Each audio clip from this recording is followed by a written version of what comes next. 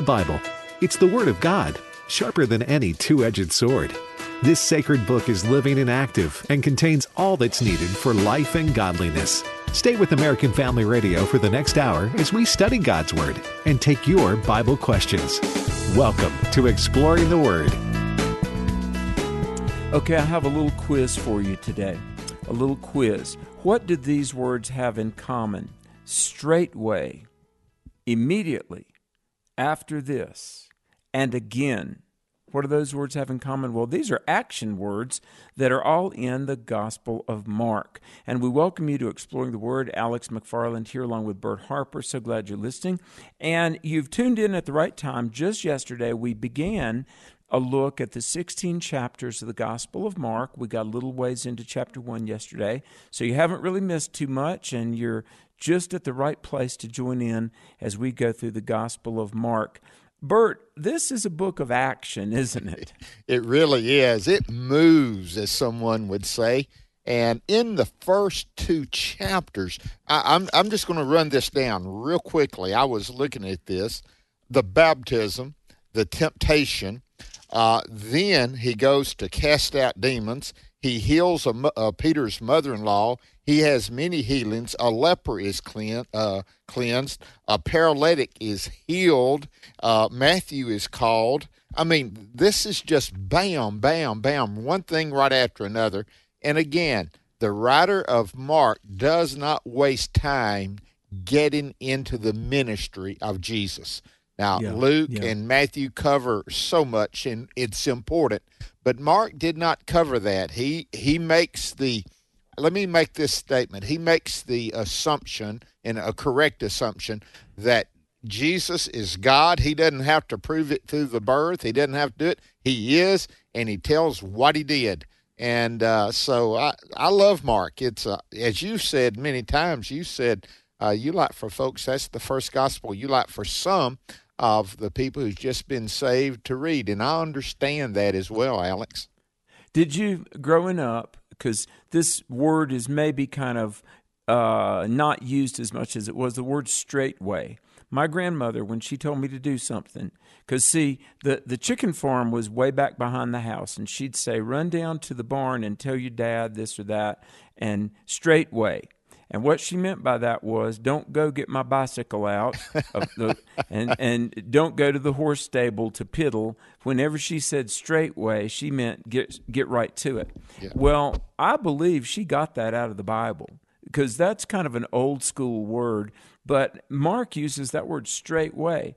Now, I want to read a verse out of chapter 1, and I wish this were true for today. After, the call of Simon, it says, in the morning, rising up a great while before day, he went out and departed into a solitary place and there prayed. Jesus got up to go pray. And Simon and they that were with him followed after him. Verse 37 of chapter 1, and when they found him, they said unto him, all men seek for thee. Bert, don't you wish that all men would seek for Jesus these days? Amen, Alex. And let me just share with you, that is a goal worth having. It is a striving for to know him, to seek him. And he had done this. And the reason so many were looking for him, look at verse 34. Then he healed many who were sick with various diseases, cast out demons. He did not allow the demons to speak because they knew him. In other words, he had done all these things, and he went away to get away from that. And then in verse 38, it introduces to what he wants to do as primary. Let us go into the next towns that I may preach there also, because for this purpose I have come forth. And so, Alex, I found that interesting. He left the crowds and the multitudes of someone to get to be by himself and then go to a situation where he would not have the crowds, because sometimes, have you noticed this, even in your preaching, the crowd is so big you don't communicate well, And, that's true. And what's the best discipleship? One-on-one or on 10,000? Do you know what I've often said, that discipleship is life-on-life transference. you know. And hey, you and I, we've both been to big events. We've both spoken at big events, and it's a blessing. But I want to tell you, the people that shaped me and invested in me, it was really one-on-one, or at least very small groups. Yeah. And that's where the deep impartation comes, isn't it? It really is. And so those who are listening, don't despise small beginnings.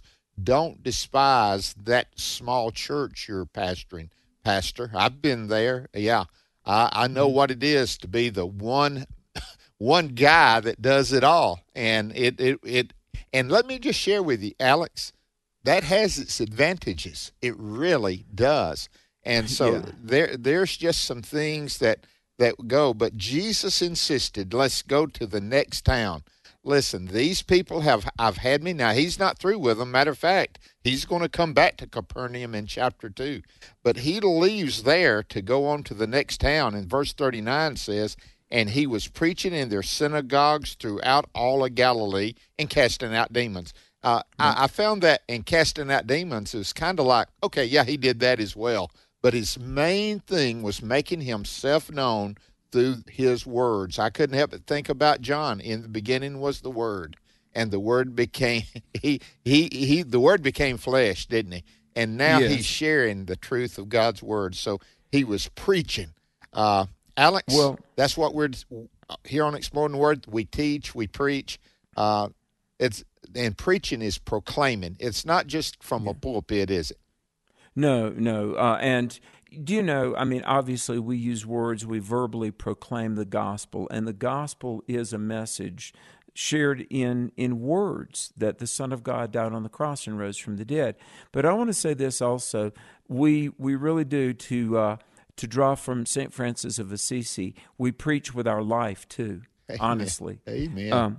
Hey, I got to say something interesting. I think it's interesting. You alluded to verse 34, Mark chapter 1. And Jesus healed many that were sick of diverse diseases, cast out many devils. And Jesus would not allow the devils to speak because they knew him.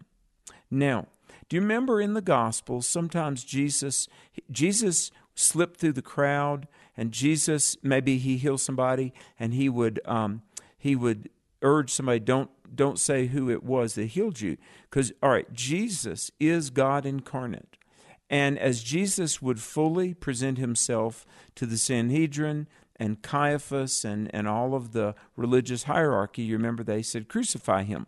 Now, Jesus, there were this phrase in a few places, his time had not yet come. Right. His time to go to the cross. Now, think about this. Jesus had power over those devils, and he cast out devils, but he didn't allow those devils to speak. Now, what would they have said? Let me tell you, a time or two in the Gospels and in Acts, when demons did speak about Jesus, they said, he is the Son of God. You know, have you come to torment us before our time? And even in the book of Acts, when, remember, Peter was vexed because a demon-possessed girl said, these men are servants of the Most High God. Now, what am I saying? Whenever a demon did speak about Jesus, even the demons would say, this is the Son of God. You know, he has power over us. Here's my point. The liberals nowadays say something even demons wouldn't say. Liberals say Jesus wasn't the Son of God. Even a dumb, condemned, fallen demon acknowledges that Jesus really is the Son of God. Now, obviously, they're not saved. Satan and his demons are headed to the lake of fire. But I want to say this. Those nowadays that deny the deity of Christ, they say Jesus wasn't Son of God. Oh, my goodness, heaven help those poor blind souls. Even the demons acknowledge that Christ Jesus, yes, is God incarnate. And James would pick up on that in his letter, and he would talk about real faith, and he say, you believe? Well, the demons believe, and they tremble. They not only believe, but they have I would say they have an emotional response. They tremble at the very word in the name of Jesus. And so, Alex, you are exactly right. That was a great point. And again, that's what Jesus did. It's, again, one of the themes of the book of Mark that he shows over and over again, and you brought it up yesterday, and we looked forward a little bit to see his power and authority over. And you can just say that, over what? Over demons, over diseases, over nature. And this is what John Mark really draws home here, is his authority. Then in verse 40, and it says, then a leper came to him, imploring him, kneeling down to him and saying to him, if you are willing, you can make me clean. And Jesus moved with compassion. I just want to share with you, that moves me. Jesus moved with compassion for this man who was a leper, put out his hand and did what? Alex touched him. Now, what are you not supposed to do to a leper? Oh, they wouldn't dare touch a leper. But Jesus did, right? Yes. And these words, and in my Bible, this is red ink because it's the words of Christ. Jesus said, I will, be thou clean. Amen. Bert, we serve a compassionate Savior. We do. Amen, Alex. I just love that. This leper, let's bring it to home as best we can.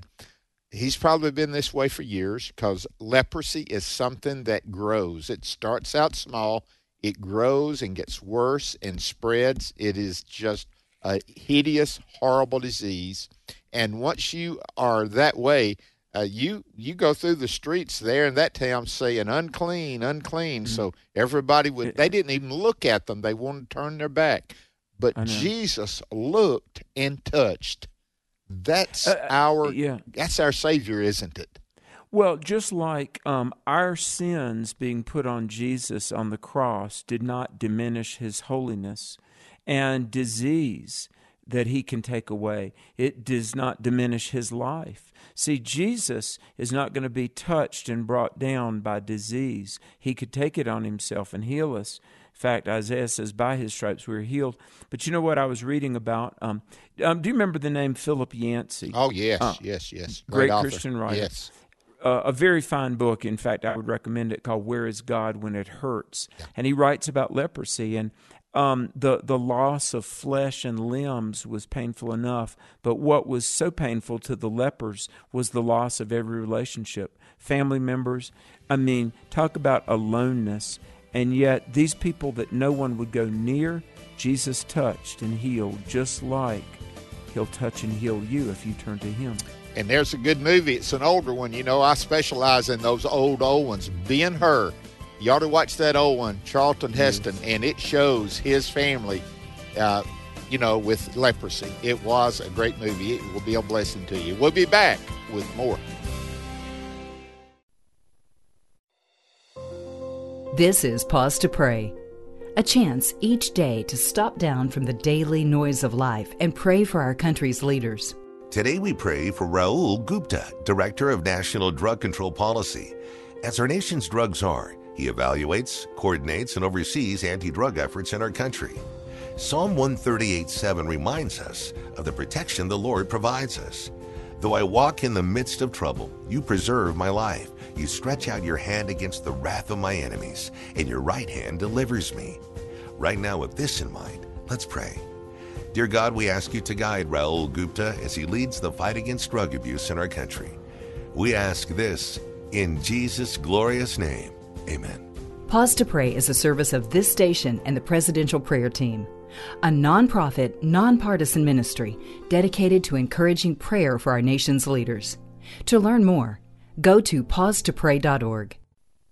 Dr. Tony Evans says there's nothing wrong with having role models, but even the best of them is no substitute for your own personal relationship with God. He has a great illustration to share with us as we spend 2 minutes with Tony. It's like the story of the man who was walking down the street with a little boy and the donkey. And people on the sidelines were criticizing. They were saying, look at those men walking and not accessing themselves of that donkey. The old man got up on the donkey and the little boy walked. They went a little further and somebody else said, look at that old man riding that donkey, making that little boy walk. Little boy went up and got on the donkey and the old man came down on the ground. Somebody else said, look at that selfish little boy making that old man walk. So they decided that both of them would get on the donkey and ride it, and they went a little further, and somebody else said, look at that man and that boy overloading that donkey with their weight. The next person saw the man and the boy carrying the donkey. If you live your life focusing on everybody else, you'll never get the ride right yourself. That is why you cannot live your Christian life piggybacking on somebody else's relationship with God, because God does not have the same plan for you that he has for them. And a lot of us are frustrated because we see what God is doing with someone else. Maybe that person is following Christ, and maybe you are focused on that person and missing out on what God has for you. Growing closer to Jesus will strengthen every other relationship in your life. Learn more with the help of Tony's CD series, Pursuing Christ, available online at tonyevans.org. Then join us next time for 2 Minutes with Tony.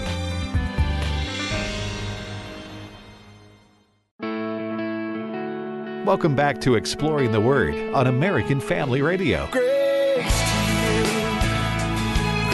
to you, his invitation to. Welcome back to Exploring the Word. Bert and Alex with you today on this Tuesday. Believe it or not, it's close to spring, but it feels like winter in northeast Mississippi. But we're enjoying, at least we broadcast from inside where it's warm, but it's good. But Alex, we are collecting listener stories. You know, Share-a-thon's coming up in April, which is a great time. We just love to be a part of Share-a-thon, to hear from people as they call in and make their pledges and say, hey, we want to be a part of that.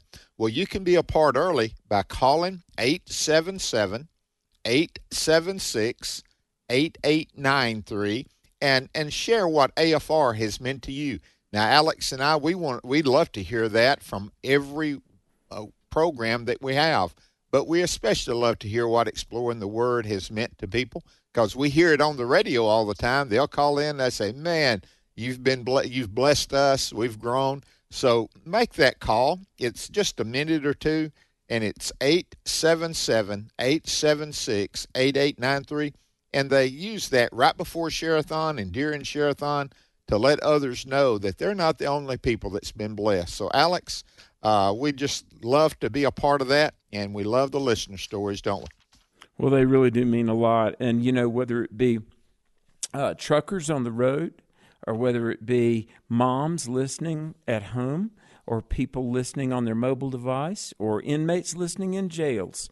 We love everyone, one and all, and if you can call in and give that listener testimony, that would be a great blessing to us, and we'd appreciate you calling. And it would really help what we're doing in the context of Share-a-thon, wouldn't it? It really does, and so we thank God for our listeners, and so make that call today, 877-876-8893. Alex, finishing up chapter 1, Jesus heals the man. It says, verse 42, as soon as he had spoken, immediately the leprosy left him, and he was cleansed. And Jesus strictly warned him and sent him away and said, see that you say nothing to anyone, but go to your way, show yourself to the priest, and offer for your cleansing those things which Moses commanded as a testimony to them. Verse 45, but he went out and began to proclaim it freely, to spread the matter so that Jesus could no longer openly enter the city. But what Jesus did, he went to a deserted place, but they came and found him anyway, you know? Now, isn't that like a new believer to just start out by disobeying? You know, he said, I can't keep quiet. I can't, you know? But let's not overlook verse 44. Jesus saith unto him, see thou say nothing to any man, but go thy way. Now listen to this. Show thyself to the priest, and offer for thy cleansing those things which Moses commanded for a testimony unto them. Now in Matthew 5, it says that Jesus did not come to destroy the law, but to fulfill it. And going to the priest, the priest is going to say, oh my goodness, how in the world did you get healed? And no doubt the man would have said, well, Jesus did it. But Jesus also told me here, let's go through the rituals prescribed by Moses. So the priest would have known, well, he would have known that the promised Messiah was in their midst, because the Messiah would do the work of salvation, but Jesus was the fulfillment, the culmination, the consummation of the revealed law of God. Jesus didn't abolish or break the Mosaic law, but certainly in every point he fulfilled it, didn't he? He really did, and I agree with you. I noticed that Jesus fulfilled the law. Now, what happens in chapter 2? He comes into a house again. Now, this is common there in Bethany. He would go into Mary, Martha, and Lazarus' home. Look back in chapter 1, verse 29 to 31. We didn't go over that. We just mentioned it. Guess what he did? He went into Simon Peter's home, and there Simon Peter's mother-in-law was sick, and he healed her. But not only was he getting into the towns, and not only was he doing these things out in the kind of, you would say, the deserted places. Notice what it says in chapter 2, verse 1. And again he entered Capernaum after some days, and it was heard that he was in the house, not the town, not the synagogue, but the house. Alex, I make a big deal out of this. That's where Jesus needs to be. He needs to be in your home, in your life, doesn't he? Amen. In each and every house. And Bert, did you ever see that little tract many years ago? I haven't seen one in years, but it said, "My heart, Christ's home." Yes. Yes, I remember that. Good little booklet. It was. I mean, Jesus needs to be in residence in our heart, in our home, in our families, in our communities, in our churches, in our nation. And the sad thing, he could be. Jesus absolutely could be very, very present in every corner of our nation. Sadly, not everybody wants that, but we certainly do need it. We do. Alex, let me make this statement. Alan Redpath, who is one of my favorite authors, he wasn't as prolific as some writers, but he wrote about 7 or 8. He was pastor of the Moody Church, just a great man. And he said there's no church any stronger than the homes, because the church is made up of those families. And so he was making the statement, fathers and mothers and children, practice it at home and let it spread and let it go. So here it was in the house, Alex. So Jesus made himself at home in these houses. Is he at home? Is Jesus at home in our house? That's a good question to ask, isn't it? I got to say something, and Lord knows I'm not boasting or anything, but this morning I was asked to give a statement to the Washington Post about the state of the American family. And I said basically that our nation is only as strong as our families. And the American family is very fragile right now, and we need to pray for a return to God, a return to morals, and a return to the American family. Bert, a few years ago I was doing some research, and there was a study, and this study is 10 years old, but I would suspect it still stands true, but of husbands and wives that have like devotional together. Now, maybe you read Open Windows or Our Daily Bread or Streams in the Desert or Morning and Evening Devotions by Charles Spurgeon, which I highly recommend. But you and your wife pray together, and men, you can initiate this. But the divorce was one couple in 1,100. I mean, in other words, a tiny, negligible fractional amount, whereas in the general population it's much, much, much higher. When Jesus is Lord of the home and the marriage, it will be the glue that holds you together. I love this. That says in verse 1, it was noised that he was in the house. In other words, everybody's talking about it. And so many gathered together, they bring the sick, and nobody could come nigh. Verse 4, I love the way the Old King James is written. And when they could not come nigh unto him for the press, that's not the media, the reporters, it means the crowd pressing in. They uncovered the roof where he was, and when they had broken it up, they let down the bed wherein the sick of the palsy lay. Of course, this is the very famous man that was let down from the roof, the crippled man that was healed off of his bed. And Bert, here in chapter 2, there's going to be something very key to show that Jesus is God incarnate. Now, remember, Mark was the first gospel. Even critics acknowledge what they call Markan priority, that Mark is trustworthy, true, and yet in chapter 2, Jesus not only heals this man, but he heals him spiritually. He says, "Son, thy sins be forgiven thee." He demonstrates his deity, and he asserts that, yes, he is God incarnate. And Alex, what they asked, who can forgive sins but God alone? Guess what? Their question was correct. Yeah, you're right. Yeah. But they did not recognize Jesus for who he was. One more thing real quick. I don't want to get away from this. And in verse 2, it says he preached the word to them in the house. Now, going back to chapter 1, verse 39, he preached the word to them in a synagogue. It did not matter if he was one or many or few. He was preaching and sharing the word. And so they said, who can forgive sins but God alone? And immediately when Jesus perceived in his spirit that they reasoned thus within themselves, he said to them, why do you reason about these things in your hearts? Which is easier, to say to the paralytic, your sins are forgiven you, or to say, arise, take up your bed and walk? But that you may know that the Son of Man has power on earth to forgive sins, he said to the paralytic, I say to you, arise, take up your bed, and go your way to your house. And immediately he rose up, took up his bed, went to through the presence of them all, that they were amazed and glorified God. And I love verse 12.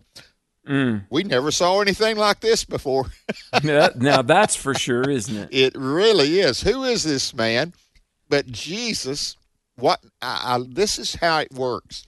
The power of God demonstrated in his preaching, and the power of God illustrated in his healing. They worked, and they knew we've never seen anything like this. And so Jesus' healing and his preaching, let me just share with you, they go hand in hand. They work together.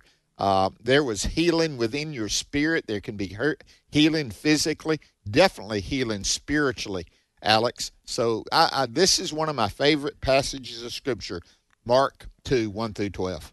Amen. Well, and in verse 9 it says, whether is easier to say to the sick man, thy sins be forgiven, or say, arise, take up thy bed and walk. For God, those things are equally easy. I mean, God has the power to forgive sin. God has the power to provide, to heal. Now, part of the reason, and let me say this very briefly, but back in 2014, I was on an 11-day trip in the Grand Canyon, and it was great. We saw a lot of fossils. We saw, Bert, I believe, evidence for the flood. But we each had a pretty heavy backpack. I don't know if it was 40 or 50 pounds. And every day we would hike, and there were some little narrow trails. Well, finally, about the fourth or fifth day, we were on this little bitty rock ledge. I mean, honestly, I kid you not. It might have stuck out 3 to 4 inches, and there was probably a 100-foot drop below. And the guide said, look, we're going to cross over this little 25 or 30-foot ledge, and you lean in on the rock. And he said, we didn't have this kind of path on day 1, but here we are about day 4 or 5, and you're going to be ready for this, but it's going to be a different pathway than you've ever walked. So be careful, nobody fall. Well, I was thinking about something. We, the church in America, we're on a rocky little dangerous ledge right now. We are. I mean, and I know millions, they believe God for their salvation. But I'm going to tell you, folks, in the days ahead, we're going to need to look to Jesus for our provision. And many of you do. But we're going to have to understand that every need that we have met really ultimately comes from the Lord. Yeah. We're going to need to look to God for spiritual protection and resilience. And the path that the American church is walking on is not the easy path we've had in previous decades, Bert. Yep. We're going to have to know that God is our source, and every day we lean into Him and look to Him. Amen. This should not catch us by surprise. The last letter that Paul wrote in Timothy, 2 Timothy, chapter 3, he said difficult times are coming, and then later on he said, and it's going to get worse and worse as you see the day approaching. And so to think that we're excluded because we are Americans. No, when we sin and get away from God, there's a price to pay for living in a world that's rejecting God. And will we make it? Yes, we will. We'll trust God and we'll go with him. But it does not mean we will not have difficulty, and even great difficulty. We've got brothers and sisters in Nigeria that are being killed daily. We have brothers and sisters in Christ in North Korea that are imprisoned and they're killed. They really are dying. In Yemen, they're dying. In Afghanistan, they're hunting them down, Alex, to get rid of any of the Christians that were there. And so that's what's taking place. We need to pray for our brothers and sisters that are saved in these locations, and we need to prepare ourselves for if that day comes here, we will be ready. Now listen to verse 13 when he got through. Then Jesus went out again by the sea, and all the multitude came to him, and he taught them. Notice this, Alex. Isn't this something? Notice how he goes from here to here to here to here in Mark. I mean, he was there. He came to Simon Peter's house, went out to the sea, went to the deserted place, came back to Capernaum, went into the house. Now he leaves the house and goes by the sea. But what does he do in every place? Preach and teach. That's what he did in verse 13. And he taught them. Yes. I think Mark is trying to get this across. What we're to do what Jesus does. What we're to do, whether we're at home, in the synagogue or a church, whether we're on the radio, whether we're one-on-one, we're to share the Word of God with others. The Word of God will not return void, but it will go forth, and it will accomplish what God sent it forth to do. Teach the Word, Alex. Isn't that what he's saying for us to do? Exactly. And, he says to Matthew there in verse 14, follow me, and they were, eating a meal, probably a good meal. Verse 15 says they were eating meat, and many publicans and sinners sat also together with Jesus. So Matthew gets called, and the whole IRS is going to come to Jesus and get saved here. The publicans, tax collectors, sinners. Now, when the scribes and Pharisees saw him eat with publicans and sinners, they said, how is it that he eats and drinks with publicans and sinners? Now, here's the thing. He's gone around the seaside, according to verse 13. Bert, the religious hierarchy, they're interested enough to follow him where he goes and watch from afar, aren't they? They are, but not they. Some come to him. Let's get it. I think it sounds like the way I say Nicodemus. It sometimes. Yeah, but many did believe upon him, not just Nicodemus. We know Joseph of Arimathea would be a follower. And so here it is, these tax collectors and sinners. Jesus has time for the leper. He has time for Peter's mother-in-law, and has time for these sinners. He has time for you today if you're listening. Amen. Make that phone call. Ask your Bible question. 888-589-8840. When you hear this is American Family News. You know what follows is the truth. Your news from a Christian perspective. Hundreds of teachers are going to have to walk into that school building, and they are forced to swallow political ideology that in many cases violates their very faith and conscience. If you miss it at the top of the hour, American Family News podcasts are available at afn.net. And sign up for our daily news brief at afn.net. Do you want your life to really matter? Here's Pastor Jeff Shreve. You want to make the rest of your life the best of your life? It's not going to happen unless you put God's action plan into practice in your life. And you will have the experience one day of standing before the Lord and hearing him say to you, well done. Discover how you can hear God say, well done. Join Pastor Jeff Shreve on From His Heart each weeknight at 6 Central here on American Family Radio. Persecuted believers in Asia, they love their enemies and they count it all joy to suffer for the Lord. This is Bible League International. Abir is a former Islamic leader in Bangladesh. When he became a believer, he was beaten, verbally abused. His home was vandalized. He was forced to move to another city and he was labeled a traitor. But he holds to the precious promises of God he reads every day in his Bible. I asked Abir, you were beaten, you were cast out. It's so easy to hate people that do this to you? He said, no, I love them. Most of us here in America cannot relate to the level of persecution that Christians like Abir in Bangladesh and others throughout Asia are facing on a daily basis. Let's send them the Word of God they need and crave to be able to endure and persevere, and that's why we're holding this campaign, Fan the Flame. $5 sends a Bible, $100 sends 20, every gift matched. Call 800-YES-WORD, 800-YES-WORD, or give it sendbiblesnow.org, sendbiblesnow.org, and God bless you for caring. You shall not murder. My name is Abraham Hamilton III, and this is the Hamilton Minute.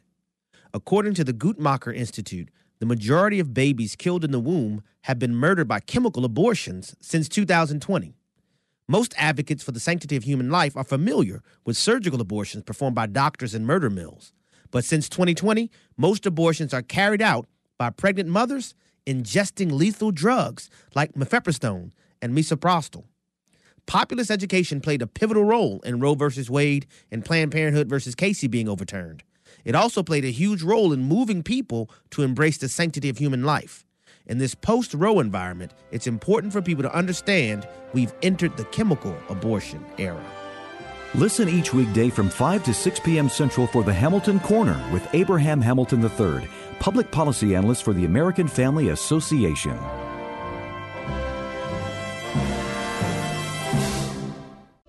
Search me, God, and know my heart. Test me and know my anxious thoughts. See if there's any offensive way in me, and lead me in the way everlasting. Psalm 139, 23, and 24. American Family Radio. Welcome back to Exploring the Word on American Family Radio.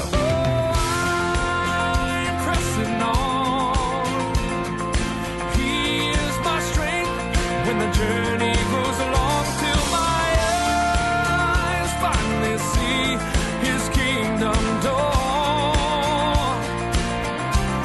I'm pressing on. Wow, pressing on Amen. to the future and pressing in to Jesus. That's what we're doing on Exploring the Word. By the way, the number is 888-589-8840. If you've got a Bible question, we would love to hear from you. 888-589-8840. And while Bert gets ready to take the calls, let me remind you folks, this is so exciting. Truth for a New Generation. This is the nation's, well, it really is the longest running apologetics worldview conference. We're going to be in Paris, Tennessee, April 21 through 23. The very, very wonderful Tennessee Valley Community Church, Carlton Gerald, Steve Gallimore, great friends and colleagues there. There'll be myself, Bert Harper. There'll be Will and Mickey Addison in person, Abe Hamilton. People have asked, is this video? No, this is in person. And by the way, Bert, you know, the main conference is Friday, Saturday, Sunday. But we do have a pastor's luncheon on Thursday with Abe Hamilton. There's over 100 people signed up for that. We've got a youth event on Wednesday, the 19th, and we have over 200 teens signed up for that. Amen. Amen. Now, and we also have just one of the greatest music groups, the Bird Songs.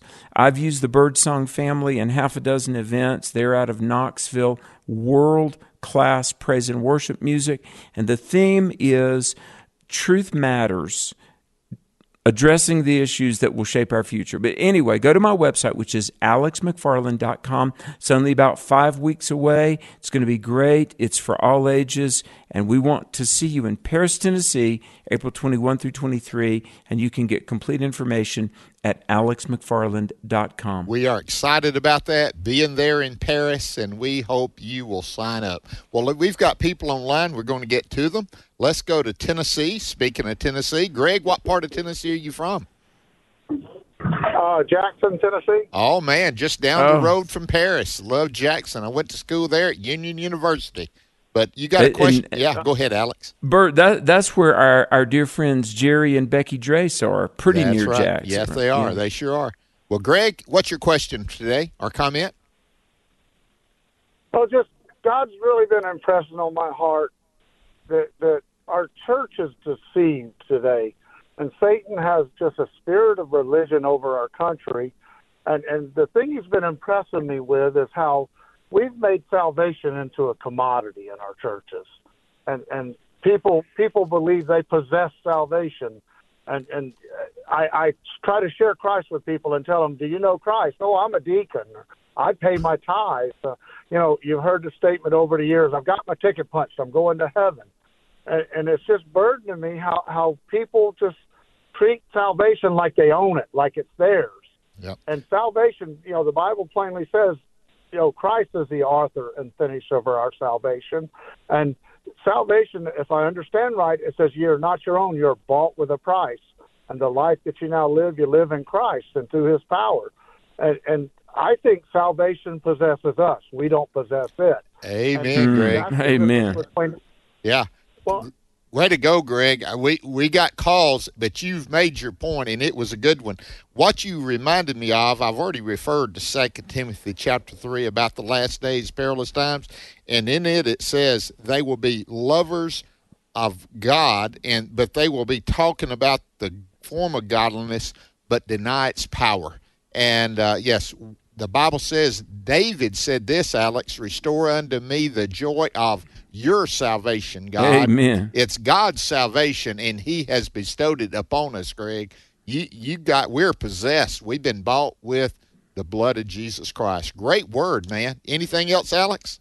No, that's a good word. Amen. Folks, the number, 888-589-8840. Bert, where should we go next? Let's go to Texas and talk to Chris. Welcome, Chris.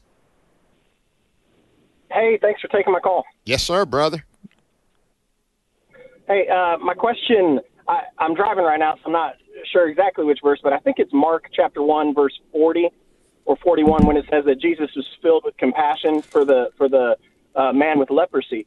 And I was just wondering, have you come across in a teaching setting when you're reading all aloud? This recently happened to me, where someone has the translation of indignation or anger, that Jesus was filled with indignation. And so then I have to dust off my old TC notes and start to go through, okay, let's look at this and try to explain to everybody, like, how would you handle that in a group situation? Okay. The word comes across, and it's that way each time, compassion. Indignation would be Jesus' reaction to the sin that they have them, or the difficulty they're in, but he is filled with compassion for the individual. Can you have both? Yes, you can, but compassion still, if I understand the Greek language, it still has that component of it, Alex. More compassion, indignation toward the sin, toward the issue, but compassion toward the individual. Now, here's a good trivia question, folks. This is one of the longest words in the Greek New Testament, and it's splagnizomai. Isn't that a great word?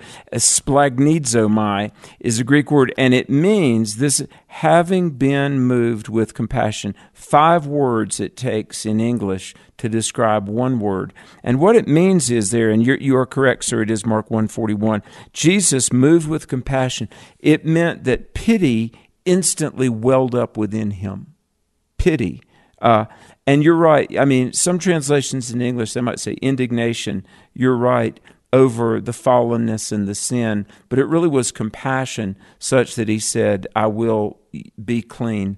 But I do think the best rendering of that very lengthy Greek word is compassion. Bert. I agree with you. I remember doing that in Greek class the first year I was taking Greek, and that was one of the words our professor wanted us to nail. It was a big word. It was, and so you did good even trying to get it, all of it in, Alex. Great work. Hey, Chris, thank you for that great call. Let's go to Mississippi and talk to Kerry. Welcome, Kerry. Hey, how are you guys today? Doing good today, brother. Good to have you. Good. You guys are a blessing. It's always good to be on and talk to you guys. I just had a quick question. Do you guys think Nicodemus went to heaven? There's a lot of folks that, thinks he did, and a lot of folks that, thinks that next time he opened his eyes after he died, he opened them in hell. But I just wanted to thank you guys, and I was just going to hang up and listen to your answers. Okay, thank you. Listen, read John and get a concordance out. This is one of the best studies you can do. People don't use concordances. They use their phone now, but get it out and follow the journey of Nicodemus. and you'll find he came to see Jesus by night. Then he spoke up. Is it chapter 10 where he spoke up at the Sanhedrin and said, listen, you haven't heard this man. And then finally, he joined Joseph of Arimathea in putting a burial in the place. I think Nicodemus is in heaven, no doubt in my mind, Alex. How about you? Oh, yeah. I really do. And I know, look, we're supposed to believe in Jesus and fearlessly, courageously follow him, but in that day and time, for a major Jewish leader to come out of the closet, shall we say, and follow the Messiah like Joseph of Arimathea did and Nicodemus, I mean, that was a big deal, and I think that's evidence of his faith in him. Don't you, Bert? I do. He wouldn't have identified getting Jesus off the cross and helping Joseph of Arimathea bury him. And it says Joseph of Arimathea had been that secret disciple. And Nicodemus he was partnering with him to get this done. So I've never even given it a second thought that Nicodemus is not born again. I really have not. Thank you, Carrie, for your call. Well, we're going to stay in Mississippi and talk to Shane. Welcome, Shane. Hey, Brother Bert, Alex. That was a great word, Alex. I was reading in 2 Samuel chapter 8, where there's a lot of old, long names in there. Yes. And at the end of it, it's talking about David's officials. And on verse 18, it says David's sons were priests. And I didn't know what that actually meant because I didn't think David's sons could be priests. So I was going to let y'all talk about that. Okay, it is in 2 Samuel chapter 8, and it talks about Benaiah, the son of Jehoiada, was over both the Cherethites and the Pelethites, and David's sons were chief priests or ministers. Alex, were they usurping authority? I don't think so. And the King James says they were chief rulers. And Bert, this is interesting because this is long before the instigation of the church. Do you know the Bible says that we're really a kingdom of priests, and every Christian is to minister. Now, some are in full-time vocational ministry, but Bert, I don't know when 2 Samuel 8:18 says that his sons were chief rulers. They were ministers, they were priests. I don't know that they were the ones like Zacharias that went in to offer incense or sacrifice. I don't know that it means priestly function in the Levitical sense. Do you think, Bert? I do not, because I noticed in my New King James they use the word minister. And I think it does come across that way, that they were ministering. In other words, you didn't have to be a priest to serve the Lord. Yes. You didn't have to be a prophet to serve the Lord. You could be a servant of the Lord as a shepherd. That's what David was before he became the king. You could be a servant of the Lord as a soldier. You really could. So I believe this has the idea of ministering to the Lord, not taking the official position. Thank you. Great. Man, we're staying in Mississippi today, and it's Jacqueline. Jacqueline, are you there? Yes, praise the Lord. Gentlemen, how are you? Doing good. Thank Praise you for the calling. Lord. You bet. Amen. My question is this. I'm trying to make it short. I want a better understanding. I've been praying about it, and I was listening to you all, and I just was led to call. What is the difference? Is a person less being saved if they baptize in titles, or if they say, we baptize you in the name of the Father, the Son, and the Holy Spirit, or like apostolics, is we baptize you in Jesus' name. Are you less of a Christian because of a title? Can you kind of break that down and see where all the confusion is coming? Amen. Alex, take that away. We got 2 more calls. We're going to try to get as many as we can. You can do that because we both agree on this. God bless you. Yes. Different churches have baptized different ways, and sometimes you'll hear the term a baptismal formula. And that means like the words we say, and short answer is it's all the same. Bert, very often I've baptized people. I'll say, Bert Harper, on your profession of faith, I baptize you, my brother, in the name of the Father, Son, Holy Spirit, buried in the likeness of his death, raised to walk in newness of life. Have you had a baptismal formula about like that, Bert? I have. Here's what I say. The reason I baptize in the name of the Father, Son, and Holy Spirit, and not in Jesus' name only, or not in the Father's name only, or the Holy Spirit name only, I give credit because the Father loved me. He sent his Son. Jesus came and lived. The Holy Spirit lives in me.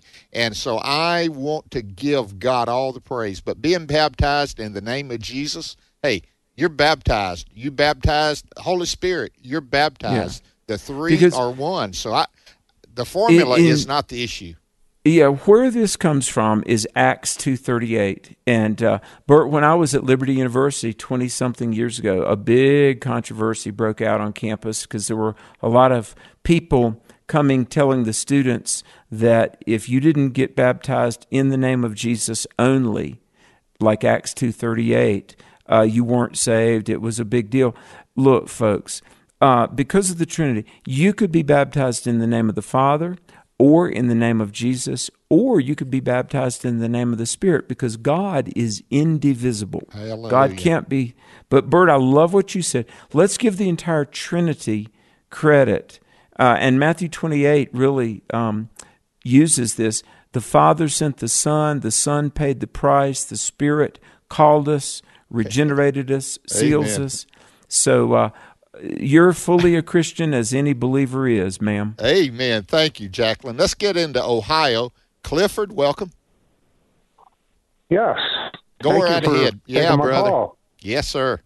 Hey, no, I was just wondering. I mean, I've read through the Bible countless times, and I can't figure out when did the Ark of the Covenant was no longer in the temple. Okay. Alex, did it get lost in Babylon, and then when Herod rebuilt it, they had to do another one, or was it there, or after the Romans came in? What happened? Do you know what I read in one book? This is maybe the single greatest mystery of history. What happened to the Ark of the Covenant? We simply do not know. Bert, there's been legend that it's in Syria, and some ancient Christians from the time of Christ have looked after it. I've heard that it's somewhere under the Temple Mount. Yeah.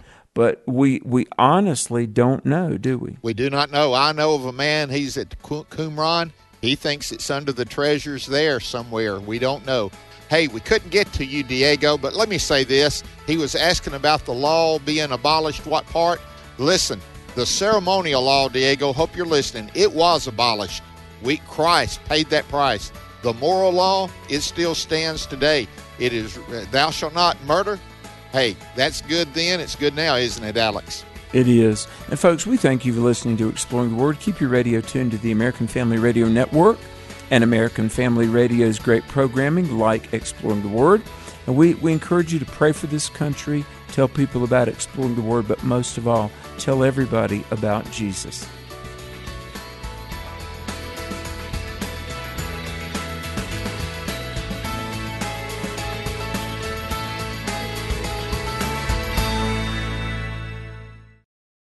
The views and opinions expressed in this broadcast may not necessarily reflect those of the American Family Association or American Family Radio.